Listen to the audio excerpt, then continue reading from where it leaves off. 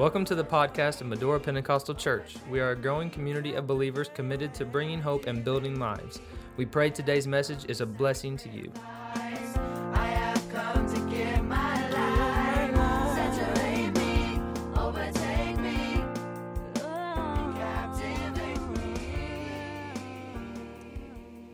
What an honor, what a blessing, what a privilege to be among the living, be a recipient of God's bountiful blessings. Before we get into our study tonight, there's a couple of statements I made the last time that I'd like to say again, and because there's something else I'd like to say about it. I guess that's the way to put it. Anyway, I know you won't remember, and the only way I remember is because I looked at my notes from last week, so I got them copied here. But last week I made this statement: the Holy Spirit that Luke refers to, that God grants to those who ask Him, is not a reference to the same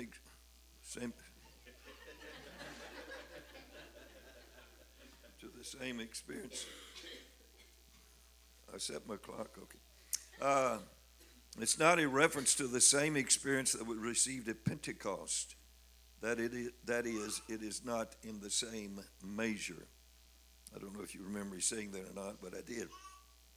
And then the second thing I said in reference to that, even the references we have of John, Elizabeth, and Zacharias, where it is stated they were filled with the Holy Ghost, occurred prior to Calvary and must have been a special visitation of God upon them for that to occur. And what I guess I'll say should have done, but I did not do, but I'll do tonight before we get into our main study, is to turn to the Gospel of John chapter 7 to, I guess, clarify somewhat this statement, because it does specifically say that John was filled with the Holy Ghost in his mother's womb. Elizabeth was filled with the Holy Ghost when she heard the news about Mary. And also Zacharias was filled with the Holy Ghost when John was born and afterwards. But notice what it says. I think that helps us to better understand what took place.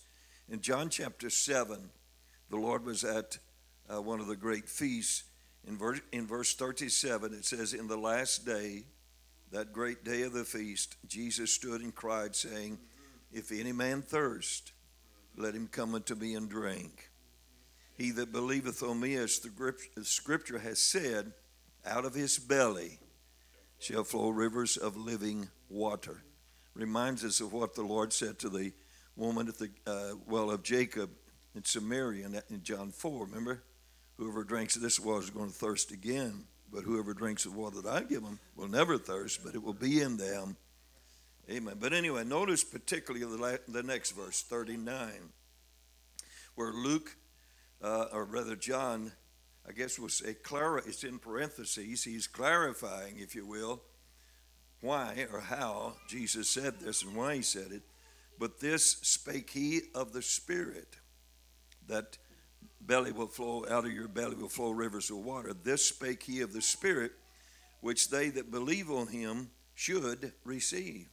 For the Holy Ghost was not yet given. Oh, but we read back there in Luke chapter 1 that John had received it. Zacharias received it. Elizabeth received it. But John says, he explains here, the Holy Ghost was not yet given because that Jesus was not yet glorified. So in order for us to receive the Holy Spirit, there had to be a Calvary, because the Holy Spirit is the Spirit of the resurrected Christ. It is His Holy Spirit, the Spirit of God through Jesus Christ. But anyway, I wanted to clarify that. I know I threw a lot of scriptures at you last week because of the subject matter that we dealt with about what is the Holy Ghost, because there's so many verses I wanted to emphasize or share with you. I only gave you 46 verses last week, so I tell you, I'm going to be a little easier. I'm only going to give you 23 this week. So just half as much. Isn't that great? But I thought it'd be appropriate because this that we experience, the church that had its birth, as far as we are concerned, on the day of Pentecost, as described in Acts chapter 2, of course, in the mind and the will of God, the church has been in his mind and will before he hung that first star, I guess we could say, in the beginning. But anyway, it all began at Pentecost in Acts chapter 2. So the book of Acts is our history book. It's our, that's not the right word, I guess, to use. But anyway, for a sinner, that's the only book he needs to read.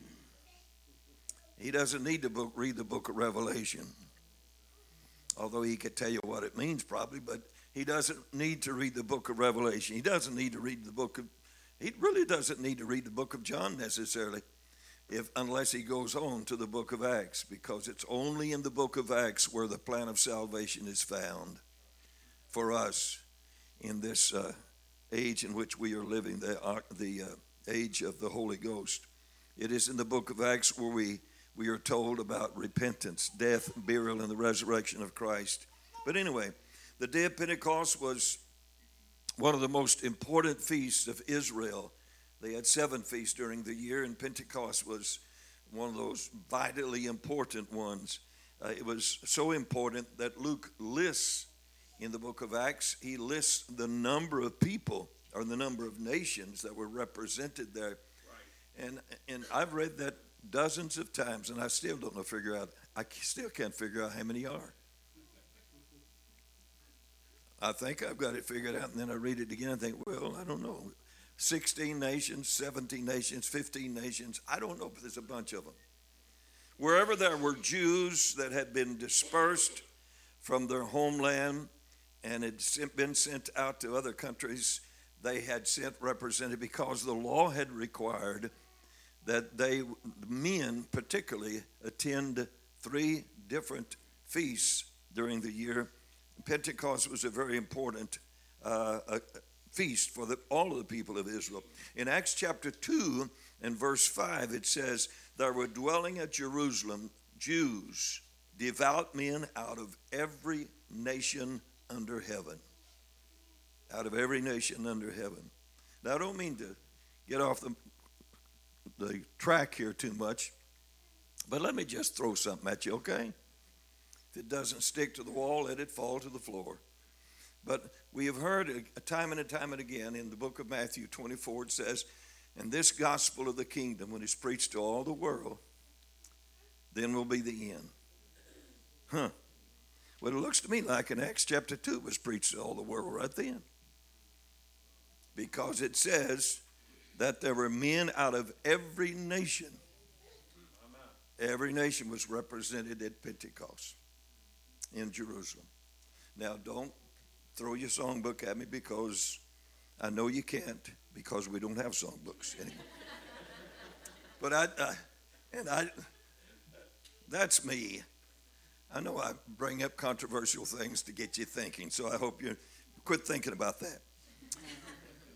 But anyway, God chose this day, Pentecost, which was 50 days after the Passover, to birth his church. And Luke records in chapter 2, verse 1, when the day of Pentecost was fully come, they were all with one accord in one place. Now, while the church was part of God's eternal plan and purpose, in fact, Paul refers to it as the eternal purpose, which he purposed in Christ Jesus our Lord in Ephesians 3 and 11. So from the very beginning, God knew he was going to have a church. And he chose this day to birth the church, the day of Pentecost. And Luke records for us the last visit that the apostles had, the disciples had with Jesus in Luke chapter 24 and verse 49. Remember when he met them, they met him on the Mount of Olivet before and watched him ascend. But verse 49 said, Jesus said to them, behold, I send the promise of my Father upon you, but tarry ye in the city of Jerusalem until you be endued with power from on high. Now, let me mention something else, okay? This is the only place in our Bible where we are told for anybody to tarry. There's never an altar call given by the apostles. Never a tarrying service. Once the Holy Ghost was given, it was receive it. It's there. It's here. It's available. And I don't mean to be, yes, I do. But anyway, this is the only place where I find any reference to instructions about tarrying. And they had to tarry because it wasn't time for the Holy Ghost to be poured out. But folks, it's time now. There's not a reason for anybody to leave this service tonight without the Holy Ghost. Amen. And I pray. Anyway, let me say something else. In the book of Luke, in the book of Acts, in chapter 1 and verse 4, the Bible there, Luke records, being assembled together with them, speaking of Jesus, he commanded them that they should not depart from Jerusalem, but wait, again, tarry, if you will, for the promise of the Father, which saith he, ye have heard of me. So stay, go, and wait. The admonition from the Lord was that they stay in Jerusalem in a designated place and wait for the promised Comforter. There's no passage that I could find which the Lord gave any specific information as to just when the Comforter would come. He just said, go and wait for it. Go and wait for it. It's kind of like, to me, when I read this again and again, it kind of brought to my attention, my thoughts, we don't know when the Lord's coming. There's no scripture anywhere. There's no scripture that gives us specific signs relative to the return of Jesus Christ. He said, watch and pray always. He's coming as a thief in the night. We don't know when he's coming, but we know he's coming. I have wondered, of course, and you as well probably, it speaks of the 120 in that upper room, and they waited all these days for the promised Comforter. I wonder if there was 120 on day one. I wonder if there were 120 on day one, and that stayed, I don't know. I'm throwing stuff out. But anyway, nor are we given any specifics that I'm aware of as to exactly what would happen. I wonder, the apostles, or the 120, more than apostles, I wonder if there was communication talking among all, because they were there all those many days, as to what's going to happen. I wonder how we're going to know. What are we going to feel? I know Mark records in chapter 16, these signs shall follow them. They believe that we do have reference there to speaking in tongues and whatever, but I'm curious as to wonder what they talked about. What do you talk about for all those days? Now, we have no reference to the Lord stating that this phenomenon would appear on this day of Pentecost. None. He just says, go wait. Go wait. I think they maybe could have a good good feeling or thought. Surely it's going to be on this feast day. But anyway, in Acts chapter 1, verse 5, Jesus said to them, John truly baptized with water, but ye shall be baptized with the Holy Ghost not many days hence. How many days are hence? Not many days hence. Now, the Lord did inform them what would happen to them once they had been baptized with the Holy Ghost, what would take place in the sense of, let me note chapter 1 of Acts in verse 8, where the Lord said, but ye shall receive power after that the Holy Ghost has come upon you, and ye shall be witnesses unto me in Jerusalem, all Judea, and to the uttermost part of the earth. I need an iPad. If I just knew how to operate it. I'm almost like Vicky, but anyway. But because I got all these papers. But anyway, these are the apostles who had been anointed. They had been commissioned to go forth. In fact, Matthew tells us in chapter 10 and verse 7 and 8, where the Lord commissioned them and sent them forth 2 by 2. As you go, preach, saying the kingdom of heaven is at hand. Heal the sick, cleanse the lepers, raise the dead, cast out devils. Freely you've received, freely give. And yet the Lord tells them here, you're going to receive power. My, I thought they already had some power. If you cast out devils, that sounds powerful. If you heal the sick, that sounds like powerful. If you raise the dead, I know that's powerful. So there's something about the Holy Ghost that's more powerful, more glorious than what they had experienced. Remember, they came back from that tour and said, Lord, even the demons are subject to your name. Amen. But anyway, evidently the power they would receive that's promised to them would be unique indeed, considering what they had already been through. They would take their message far beyond the walls of Jerusalem, as well as far beyond the country of Israel, and a mission that continues to be carried out today. They were preparing for an experience that mankind had never known, an experience prior to AD 30. In that upper room, a new day dawned in that upper room. The first mention of the outpouring of the Holy Spirit is described for us by Luke again in chapter 2 of Acts, that familiar and powerful passage of Scripture. And when the day of Pentecost was fully come, they were all with one accord in one place.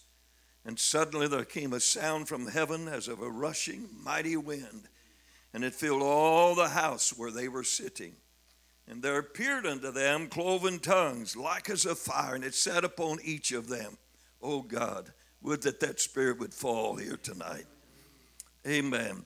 I'd like to be filled again. And they were all filled with the Holy Ghost and began to speak with other tongues as the Spirit gave them utterance. My, that's powerful. Let's break it down a little bit. First, Luke said there was a sound that came from heaven. The Lord had ascended into the heavenlies. They had watched him, and now he had told them, I must go away, because if I don't go away, the Holy Spirit won't come. But if I go away, I will send the Holy Spirit. So here it comes. Here it comes, and it initiates, births the church. And Luke says, the sound was as of a rushing mighty wind. Now, we don't want to get carried away here and think the Lord sent a cyclone or a tornado through that upper room. I don't think anybody lost their toupee, or anybody got their hair messed up, or anybody lost their toga or whatever. I don't think that happened. I don't think anybody got blowed against somebody else. No, it says it was a sound as of. I'd like to hear some sounds like that. It filled all the house. In that upper room was filled. If there was anybody in that room, they received the Holy Ghost. It was everywhere.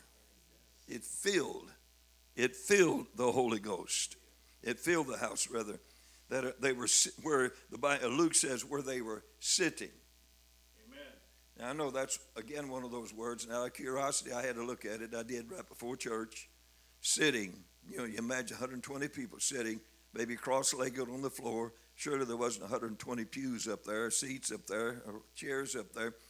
So the word sitting, it not only means sitting as we think of, like you're sitting, except Brother Dylan, he's standing, but he's got a ride. But anyway, they were sitting. It not only means to be sitting literally, but it also means remain. It means reside. It means dwell. So I don't know literally, physically how, but this is the way Luke because they had been residing there for a while. If they had been there and let me say something else, okay? Now, this is stuff I'm saying that, again, you do with what you want to, but I know what I'm talking about. Forgive me. Where they were sitting. Remember, Jesus died, was crucified, and the day on Passover day, or the day anyway, he was in the tomb 3 days and 3 nights, was he not? I don't believe in Friday, Saturday, Sunday mess. I believe he's in the tomb 3 days, you don't need to back up and clarify that. I don't believe he's in the tomb 3 days and 3 nights. I believe that's where they put his body. But he didn't stay in there. He was somewhere else. He was preaching to the prisoners even, wasn't he? But anyway, 3 days and 3 nights. And then Luke says in Acts that he showed himself alive with infallible proofs. How many days? Well, 40 days. Showed himself alive with infallible proofs for 40 days. 3 days in the tomb, or 3 days dead, or whatever. Or anyway, and 40 days, how many days does that make? 43. And Pentecost is 50 days after Passover. So how many days did that leave? Sound like 7 to me. I know I went to a very small school called Beach Corner in southeast Missouri, but I believe even that I learned that 40 and 3 equals 43, and 7 more equals 50. But again, that has nothing to do with our study, but I just put it up. But the point is, they were there a long time waiting for the outpouring of God's Spirit. And Luke says it was cloven tongues. That is, to cleave asunder, as one described it, to cut in pieces. One commentator put it this way by the name of Hackett. The fire-like appearance presented itself at first, as it were, in a single body, then suddenly parted in this direction and that, so that a portion of it rested upon each of those present. End of quote. Well, I know artists and those that teach our children and make workbooks for our children and whatever have depicted little flames of fire over people's heads. Well, of course, I wouldn't have got my hair singed, but there was no flames of fire. There was no burning going on. But Luke is describing how it just burst apart, if you will, when the glory of God came in.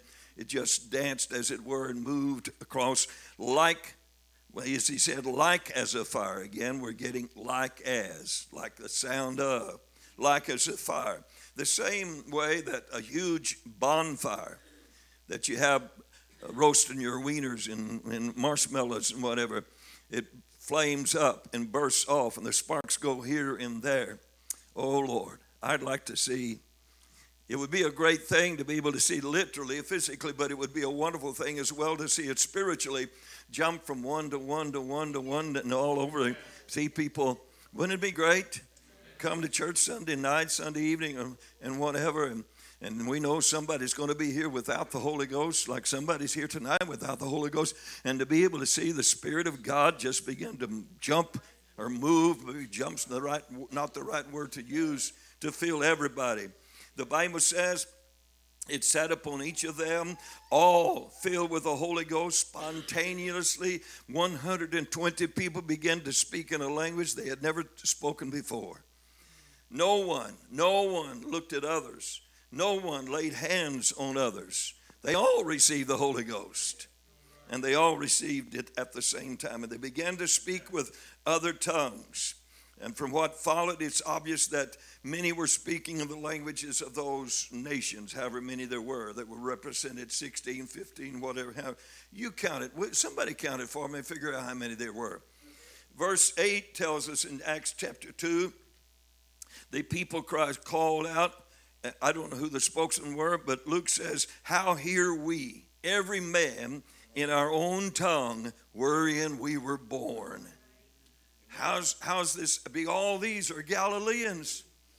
All of these are Galileans. And while they no doubt spoke two languages, they spoke the Hebrew as well as the language of where they were. But anyway, they were so amazed. The Bible says, as the Spirit gave them utterance. It was none of this, see my time, my time, my time, time, my time, my time, time. It was none of that, Shandai, Shandai, Shandai, say it so many times and so fast, that's talking in tongues. No, it was the Spirit. It was the Spirit. Amen. All an individual, I know this is simple, but it's factual. All one needs to do is believe, obey God, believe, open their mouth, turn loose with their tongue, and let God have control. And God feels he'll take control and speak for himself. The crowd that gathered around what had taken place, the Bible said it was noised abroad. Let me back up something else here. I'm getting off kilter. Maybe I meant it. But anyway, it says there was 120 in that upper room. Now, I have had the privilege of being in the room that they called the upper room. I'm from Missouri. I doubt seriously that was the room. I doubt if they had 120 in that upper room, they'd be shoulder to shoulder to shoulder to shoulder almost. You've been there. You agree? Am I out of step? Amen. So I, it's like, oh Lord. I started to get on this. Anyway, don't let me do that, Lord. Well, it's up to you, walls, where you go. But anyway, I don't know where they were. It doesn't matter, except for the fact they were in an upper room. But these tourist guides and tourist people want to tell us this is where it happened. This is where it happened. Well, I don't care. I'm glad it happened. Amen. I don't care where you receive the Holy Ghost. I'm just hopeful and thankful you did receive the Holy Ghost. I've heard of people receiving it in the field. I've heard Brother Jerry received it in his workshop and whatever. And Brother, you talked about somebody receiving it by his tire of his truck. So it doesn't matter where. You don't have to be in this. You can receive the Holy Ghost sitting in the pew. Amen. We have witnessed that, haven't we? But anyway, it was noised abroad. They'd witnessed something that they had never witnessed before. And because of the excitement, oh my goodness, the excitement and confusion of the crowd, the door was open for man to whom the Lord had given the keys of the kingdom to preach a very stirring message. We have no way of knowing, none whatsoever. It wasn't in that kind of upper room, or in that particular upper room, I don't think. But we have no way of knowing the setting of these events as to where the crowd was, how they were. It was noised abroad. That was a great crowd that get 3,000 were converted that day. I know there weren't 3,000 in that room. But anyway, and then to have that large crowd gather to observe and to inquire what was taking place, we are at a loss to know. It doesn't again matter where Peter was, regardless of the pulpit from which he preached that message. Again, it wasn't the pulpit and it wasn't the location, it was the message and the power of the Spirit that made the difference. He reminded them of what was taking place. Some said they're drunk and whatever, and Peter let them know that's not the case. It's just the third hour of the day. But he says this is that one of your prophets said would occur, according to Joel chapter 2 and verse 28 through 30. And then the clinching remarks of Peter, where he said in verse 36 of Acts 2, therefore let all the house of Israel know assuredly that God hath made that same Jesus, whom ye have crucified, both Lord, he's God, he's Master, and Christ, he's Messiah. Amen. And this resulted And a question, of course, the people are stirred up by now at the preaching of Peter. The Bible in verse 37 says, when they heard this, they were pricked in their heart and said unto Peter and to the rest of the apostles, men and brethren, what shall we do? Would to God we could see people walking off the street and say, Pastor, what shall I do? What shall we do? How can we have what you folks have? How can we experience what we know, we see that you have? How can we, would that there would be such a hunger? The statement from Peter in this verse, in his response, is the same statement that ought to be preached from every pulpit in the whole wide world. In verse 38, Peter said, then Peter said unto them, repent and be baptized, every one of you, in the name of Jesus Christ, for the remission of sins, and you shall receive the gift of the Holy Ghost. For the promises, verse 39, for the promises unto you and to your children and all that are far off in Medora, Indiana, and all whom the Lord shall call. Amen. Hallelujah. This response is the same response that ought to be made today. Instead of this wishy-washy, accept Christ as your Savior. My. Now, Peter said, repent. Repentance is about face, turning, going in a different direction, changing, if you will, turning from your pattern of life you have been living. And I've got to hurry. I even gave myself 4 more minutes, and I'm still running out of time. Repent. Turn from the direction you've been going. Make it about face. Turn around. Repentance is not saying I'm sorry. Repentance is quitting. And then baptism. Baptism is absolutely necessary, essential, in order to receive God's blessings and to and have remission of sins. Baptism for the remission of sins. Nothing else, let me emphasize, nothing else can remit your sins. We may repent, we may say, God, I'm sorry, and God may say, I forgive you, but your sins are still there. The guilt is, the Adamic nature is still there. Only baptism washes away the sin. Only baptism remits sin, nothing else. And I've compared it in times past as Johnny praying out in the mud and coming in the house, and he's got his britches all muddied up, and he is looking at Mom, and Mom is, well, anyway, she's saying to Johnny, he's saying, I'm sorry, Mommy, I got all muddy. Mommy can say, I'll forgive you. Just take your britches off, and I'll take care of them. I've forgiven Johnny. You can go get you some new britches, but the mud's still there. Forgiveness doesn't remove it. Forgiveness just offers God's compassion, His love, His mercy. But to get rid of that mud, you got to go down in the water. In the name of Jesus Christ. And then the wonderful promise, receive the Holy Ghost. Receive the Holy Ghost. Now, it is called the gift of the Holy Ghost.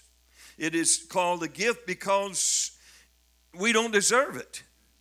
And there's nothing we can do or enough money out of Fort Knox or everywhere else to pay for it. So it's God's gift. It's God's gift. But you'll never receive it until you repent. You'll never receive it until you believe God. You'll never receive it. Repentance is something we do, that only we can do and must do. Baptism is something that someone else must do for us. I can't baptize myself. Amen. Anyway, but the Holy Ghost, you see, it involves 3, doesn't it? It involves me, I must repent. It involves a preacher, he must baptize me. And number 3, God gives us the Holy Ghost. Amen. Talking about a Holy Trinity, that's anyway. We elect to repent. The preacher that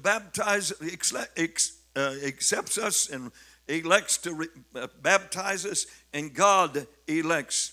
And He will not give us the Holy Ghost until this heart is acceptable and receptive And this mind is believing and ready to receive it. Amen. Oh, I was going to go on to some other places, but I only got 10 minutes. Can I reset my clock? But no. Let me just hurriedly go through. Actually, the first place afterwards, I know there's different references, but the first word, the direct reference, I guess I'll say, is concerning Philip in Samaria in Acts chapter 8, where Philip, he was one of those deacons, I guess we could call them, servants, and he went to Samaria and was preaching there. And the Bible tells us there was great joy in that city, and they accepted the message, witnessing the message of Philip, as well as witnessing the miracles that had been performed at through his ministry. And the Bible tells us that they had been baptized in the name of Jesus. They saw their need. They heard the message, and they were baptized, but they didn't have the Holy Ghost. And so the Bible tells us how, I don't know how, but Peter and John found out about it, and Peter and John left Jerusalem and went down to Samaria. And the Bible tells us in Acts chapter 8 and verse 11, then laid they their hands on them, and they received the Holy Ghost. Now remember, Peter's the man with the keys. He was the one that spoke on the day of Pentecost to open the door, if you will, if I can put it that way, for the Jews that were gathered there on the day of Pentecost. And here the Samaritans, that's a different group altogether. They're neither Jews nor Gentiles. They're in-betweeners. They're a mixture of both, I guess we'll say. And they call them Samaritans. And remember Jesus said one time, I must needs go through Samaria. The Jews had nothing to do with Samaria, the Samaritans. But anyway, they received the Holy Ghost when Peter and John laid their hands upon them, because again, Peter's the man with the keys. And we get later in chapter 10 where the Gentiles are added.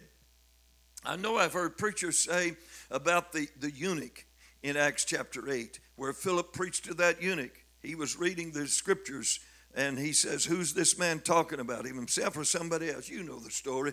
And he preached unto him Jesus. And some preachers said, whoo, here's the first No, he wasn't a Gentile.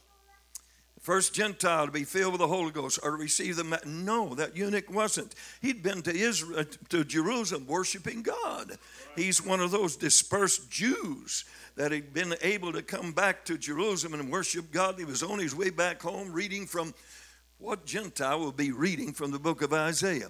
He was reading the book of Isaiah, and Philip preached to him. Amen. No Gentile received the Holy Ghost till Acts chapter 10. Remember, Peter's on the housetop. He's hungry. He's waiting to get something to eat. And the Lord shows him a vision 3 different times about unclean animals. And he tells Peter, rise up and eat. And Peter said, Lord, not so. I've never had any unclean thing. And God shows him again and again. And finally, he must have been a Missourian almost too. He finally gets it through his thick head. God's telling him, nobody's clean or unclean that I have declared clean. All right. Amen. I know it doesn't go just like that, but anyway, God says, what God hath cleansed, that call not thou unclean. That's the way God put it. In verses 34 and 35, Peter finally makes it to the house of Cornelius. He takes 6 Jews with him to have observers, witnesses of what's going to take place. And the Bible said, Peter said, of a truth, about time, Peter, of a truth I perceive that God is no respecter of persons, but in every nation he that feareth him and worketh righteousness is accepted with him. That's one of the first things Peter said to the household of Cornelius. And then in verse 44, the Bible says, Peter didn't get to finish his message, did he? While Peter yet spake these words, the Holy Ghost fell on all them which heard the word. Right before Peter's eyes and before those 6 Jews that went with him. In verse 45, the Bible says, they of the circumcision which believed were astonished, as many as came with Peter, because that on the Gentiles, those filthy, ornery Gentiles, was poured out the gift of the Holy Ghost. Amen. Now, there might have been a difference in race. There might have been a difference in people. There might have been a difference in nationality. But when God fills somebody with the Holy Ghost, it's the same Spirit. It's the same glory. Amen. Now, this is something else to be emphasized, I think. Although the Gentiles here were unique, they received the Holy Ghost and said, whoa, that's good. You both spoke. You're Christians. You're a child. You're saved. You've been speaking in tongues. But Peter said, oh, can any forbid water that these should not be baptized who have received the Spirit as well as we? And in verse 48 of chapter 10 of the book of Acts, the Bible says, Peter commanded them to be baptized in the name of the Lord. Amen. Gentiles, Cornelius, your cousins, uncles, aunts, and nephews, and whatever. I know you've spoken in tongues, but that's not all there is to God's plan. You still got to get rid of that Adamic nature into which you were born, of which you were born. And the only way to do that is to get baptized in the name of Jesus. And it was not a choice. Peter said, now if you folks want to, when saved people get saved, sometimes they choose to get baptized. And they only get baptized to show their appreciation to God. They're thankful they're saved, and so they get baptized. Hogwash. You need to get baptized to wash away your sins. Amen. And then one more place. In Acts chapter 19, Peter met some 12 disciples there in Ephesus, another group, if you will. And he recognized them as being religious men somehow or other. And he asked them the pertinent question in verse 8, in verse 2 of chapter 19. Yes, that's right, isn't it? Chapter 19 and verse 2. He asked them, have you received the Holy Ghost since you believed? And they said, we have not so much as heard whether there be any Holy Ghost. Well, here you are, religious folks. Something's wrong then of your baptism. So that was the next question. Unto what then were you baptized? And that's when they opened up and said, unto John's baptism. And in Matthew 3 and verse 11 is where John said, I indeed baptize you with water unto repentance. John's baptism was not to remit sin. It was to acknowledge sin. Baptize them unto repentance. But he that cometh after me is not mightier. After me is mightier than I, whose shoes I'm not worthy to bear. He shall baptize you with the Holy Ghost and with fire. Amen. And so Paul preached to them to explain to them what John was saying and the necessity of go beyond John. The law and the prophets were until John. Since then, the kingdom of God is preached, and every man presseth into it. Amen. The law and the prophets were until John. Paul didn't just drop the matter there, but he went on to speak to them and explain to them. And the Bible tells us in verses 5 and 6, when they heard this is your last verse. When they heard this, they were baptized in the name of the Lord Jesus. And when Paul had laid his hands on them, the Holy Ghost came on them, and what they did, spake in tongues and prophesied. Amen. Another example, if you will, for us of here's some people, they've already been baptized. Isn't that good enough? I'm already religious. Isn't that good enough? I've been embracing a religion for a long time now, Paul. Isn't that good enough? No, it wasn't John's day, but a new day has dawned. What took place on Calvary, I guess we could say in a sense, annulled what took place before that. The law is no longer valid. Baptism unto repentance is no longer valid. The only thing that's valid in this day is repentance, water baptism in the name of Jesus Christ, and receiving the Holy Spirit, speaking in tongues as the Spirit gives the utterance. Amen. So none of these things were sufficient as to the fact that they were disciples. They had been baptized, and obviously they were very sincere in what they had done and what they were doing. But none of that was sufficient to qualify, I guess we could say, to be a child of God. Anyone who has never been baptized properly in the name of Jesus Christ should submit to water baptism in Jesus' name in order to fulfill the Word of God. I had a woman many, many years ago, and after preaching, I was walking back through the church, and she stopped me. She said, "Brother Walls, what about Matthew 20:19?"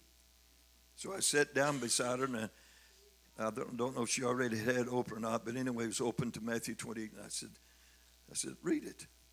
What does it say?" That we're to baptize in the name of the Father. And I stopped her. I said, "What is his name? What is the name of the Father?" She looked at me and said, "God?" I said, "No, that's who he is. That's what he is, but that's not his name. I know his name tonight. His name is Jesus. And he wants to fill us with his Spirit." And so, and let me, I don't need to go there, but anyone who has not been filled with the Holy Ghost, that's our subject matter, of course, and I know we've touched on people and events, but that's important. That's necessary. We'll get into that at a later time, but there must be repentance. It's not an option. There must be water baptism in the name of Jesus Christ. That's not an option. We must be filled with the Holy Ghost. That's not an option. That's a requirement. That's a commandment. And in closing, let me say, and we were praying come Pentecost Day in June, the first, is it the first or second Sunday? Oh God, would that we could have a Pentecost. Would that we could see 120 here and witness a Pentecost, an outpouring of God's glory. You know, but let me remind us, the book of Acts, as I began our study tonight, saying that this is really the only book that sinners need to read, is the book of Acts, because that's the only place they'll find the plan of salvation. John 3:16 is a good verse, but it doesn't tell me how to be saved. But the book of Acts, chapter 2, verse 38, tells me. The book of Acts is the only book in our 66 books of our Bible that has no amen at the end of it, if you will, or no period or exclamation mark. There's no ending to the book of Acts. It's still alive. It's still alive. I would to God, and I pray to God, that we can add in Medora Pentecostal Church, amen, on Pentecost Sunday, if not before, that we could add another verse. Would you stand? That we could add another verse to the book of Acts. That so-and-so received the Holy Ghost at the Medora Pentecostal Church on the corner of Central and Elm Street in that little town of Medora. My spirit moved through that congregation, rested upon souls in that place. I spoke through that yielded instrument as they spoke in another tongue, another language. Oh God, help us, Lord. Help us to add some to the book of Acts during this occasion. Would you praise him tonight? Would you worship him tonight? Hallelujah.